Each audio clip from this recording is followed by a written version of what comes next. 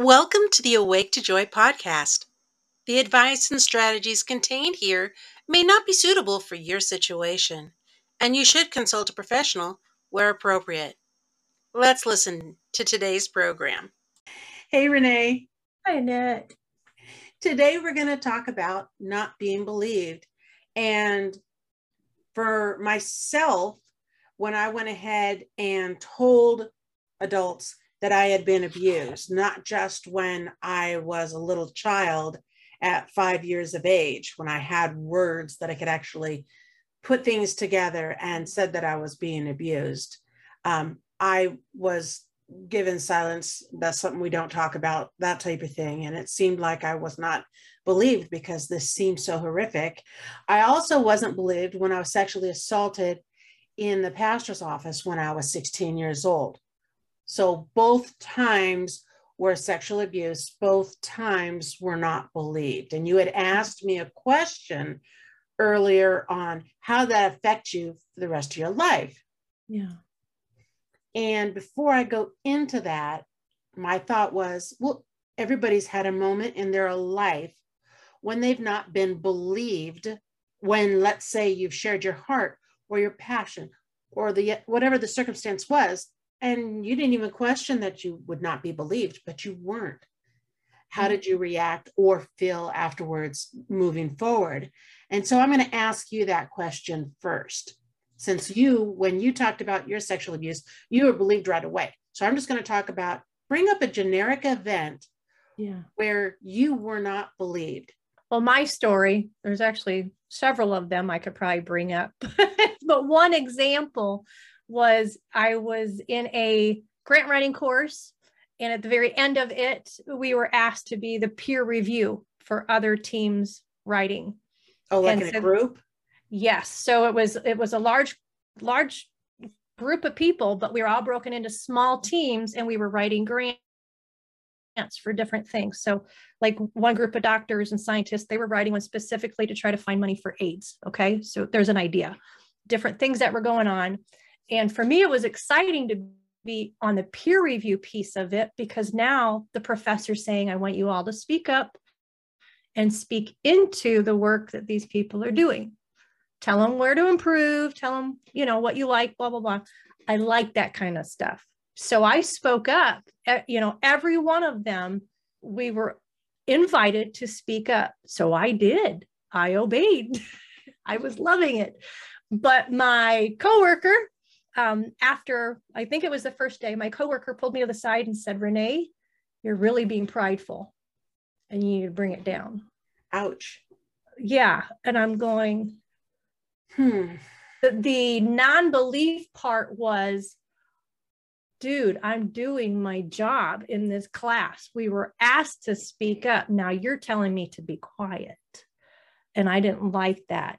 And I not just didn't like it, but that wasn't the truth. The truth was, I'm doing what I was asked to do by the professor. I'm not doing this because I'm being prideful and I have to speak. And in fact, I was cornered in the bathroom later. That kind of helped with the whole story. And I was asked if I was on any organization's board. So that affirmed that I was doing it right. Okay. But because of the words he used and this tone he used and the disbelief of my motive, it created a distrust between me and him. It immediately drew me away from him instead of being a partner, a co-working partner with him. I really didn't want anything to do with him because I didn't want to be put down more. I didn't want to be disbelieved for my motives more. Makes sense. So it put a rift between our relationship. I kept a distance. I kept quiet when I was around him. Why should I speak up with him? Why should I offer anything? So those are some of the things that came from that situation. But big time distrust of this man from that point forward. So. And that's telling the truth and not being believed is truly challenging in life, no matter what situation it is. So for me, not being believed broke trust. It meant I wasn't being listened to. Right. And also I wasn't going to be protected in my situation. It caused me to become angry. In your situation, it caused you to give you space between that person. Yeah. For me, it caused me to become defensive. It angered me, and I was resentful because I felt like nobody believed and nobody cared. I felt that it drew me to separate myself from my family. Though I had told the one person, this person was my mother, and she's attached to everybody else in the family. So it was like they became a ball, a whole set of people, even though it was the one, she was the head of the family. And if she could not be trusted, how could my siblings be trusted with such information? So they were thrown in the same boat. They were thrown in the same boat. They didn't deserve to be thrown in the same boat. But that's how I felt. Incredibly, incredibly alone. Yeah. To fight off something that continually happened. And I couldn't predict the when. I knew the where, and I could hide in the closet or whatever it is. But eventually I would be found in the closet. Why are you asleep in the closet? And my stories wouldn't hold water, and I needed to get back into bed. But it was my childlike way of trying to avoid being in bed in the middle of the night. Right. I'm sure it made people feel shut out because I avoided a lot of times being around other people. It at times made me work harder to try to engage with my mother, if that makes sense. Yeah. To try to make myself matter more to her. Like maybe eventually then she would hear my voice, but I realized that that was just like running on a treadmill like a hamster, and it got exhausting. So it wasn't worth the effort. Instead of me helping to remove the knife that I came to my mom with in my stomach, because that's how I felt it was. Hey, Mom, I just got stabbed by a knife in my stomach.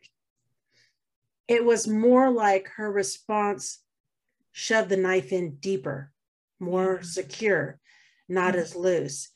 And when it happened when I was 16 again, and they didn't believe me again. And then when they did find out, they supported the pastor more than they did me at all. It was, to me, the end of trying to even to relate to my parents or my siblings. And it was just a twist of the knife in my stomach. And I felt like any self-worth I even had left in me was gone. Completely gone. I only found betrayal. Right. I only felt worth outside of our home. I found worth in school by achieving. I found worth at work by achieving. It made people happy and made people have positive response back. And they weren't looking at me with contempt. And I felt like I was causing problems in the home. Again, remember, I'm defensive, I'm angry, and I'm resentful. So I'm not pleasant to be a teenager in the home. So I understand the response I was getting back. So that might make sense. How it affected me. That might make sense for the teenage years, but leading up to that, that was not how you were. You were more quieter. I'm imagining from that 5 to 16, you know what I mean? That feeling, that betrayal, but you weren't that difficult teenager yet. But I also separated myself from people because of all the shame I had and trying to understand a world that it didn't seem like anybody else was struggling with. Yeah.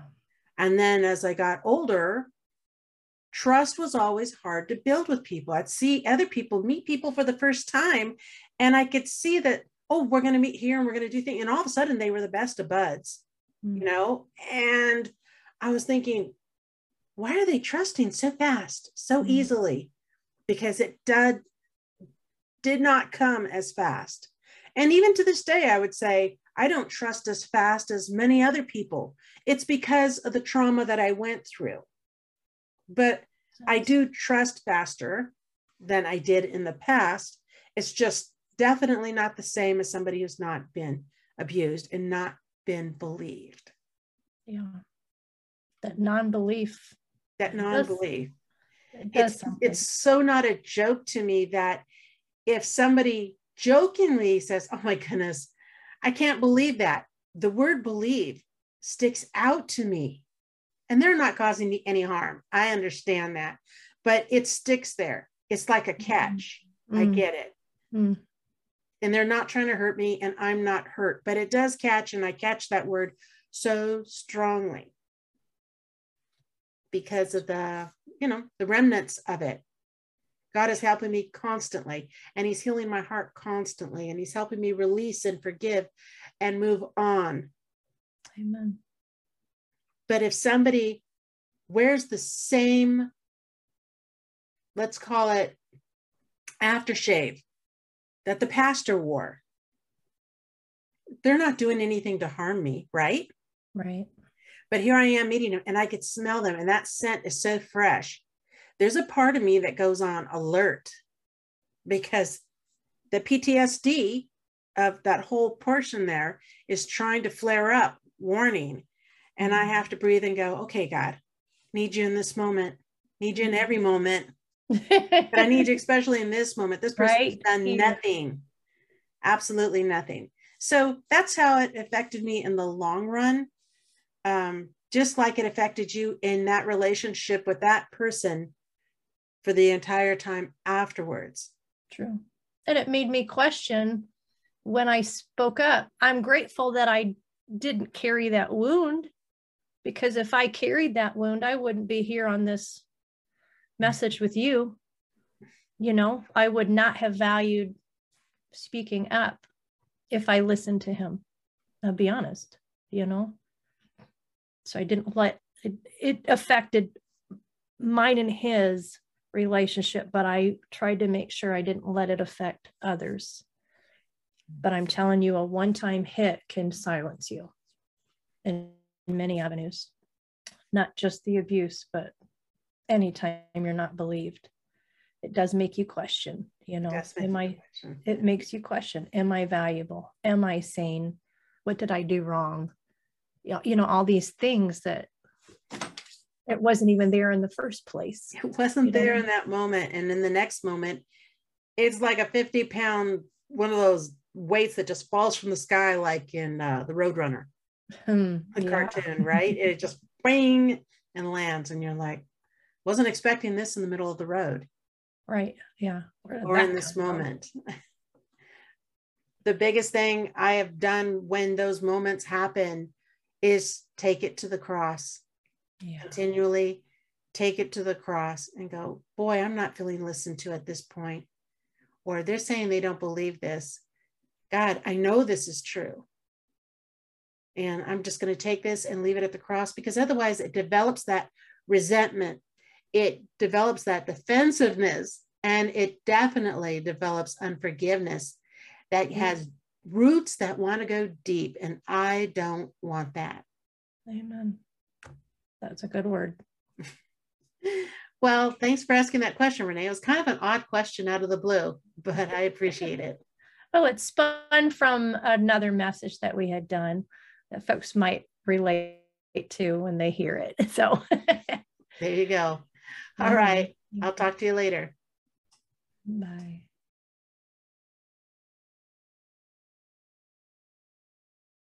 You have been listening to the Awake to Joy podcast. Views expressed in this podcast are the speaker's opinions. Thank you for listening. If you could please give us a review below, we would appreciate it greatly, as well as share this podcast with your family and friends. If you would like to get in contact with us, we'd love to hear from you. Check the show descriptions for more information. Under no circumstances shall Awake to Joy, its employees, volunteers, guests, or officers be liable for any direct or indirect losses or damages arising out of comments made. We look forward to chatting with you again. Because he lives, it changes everything.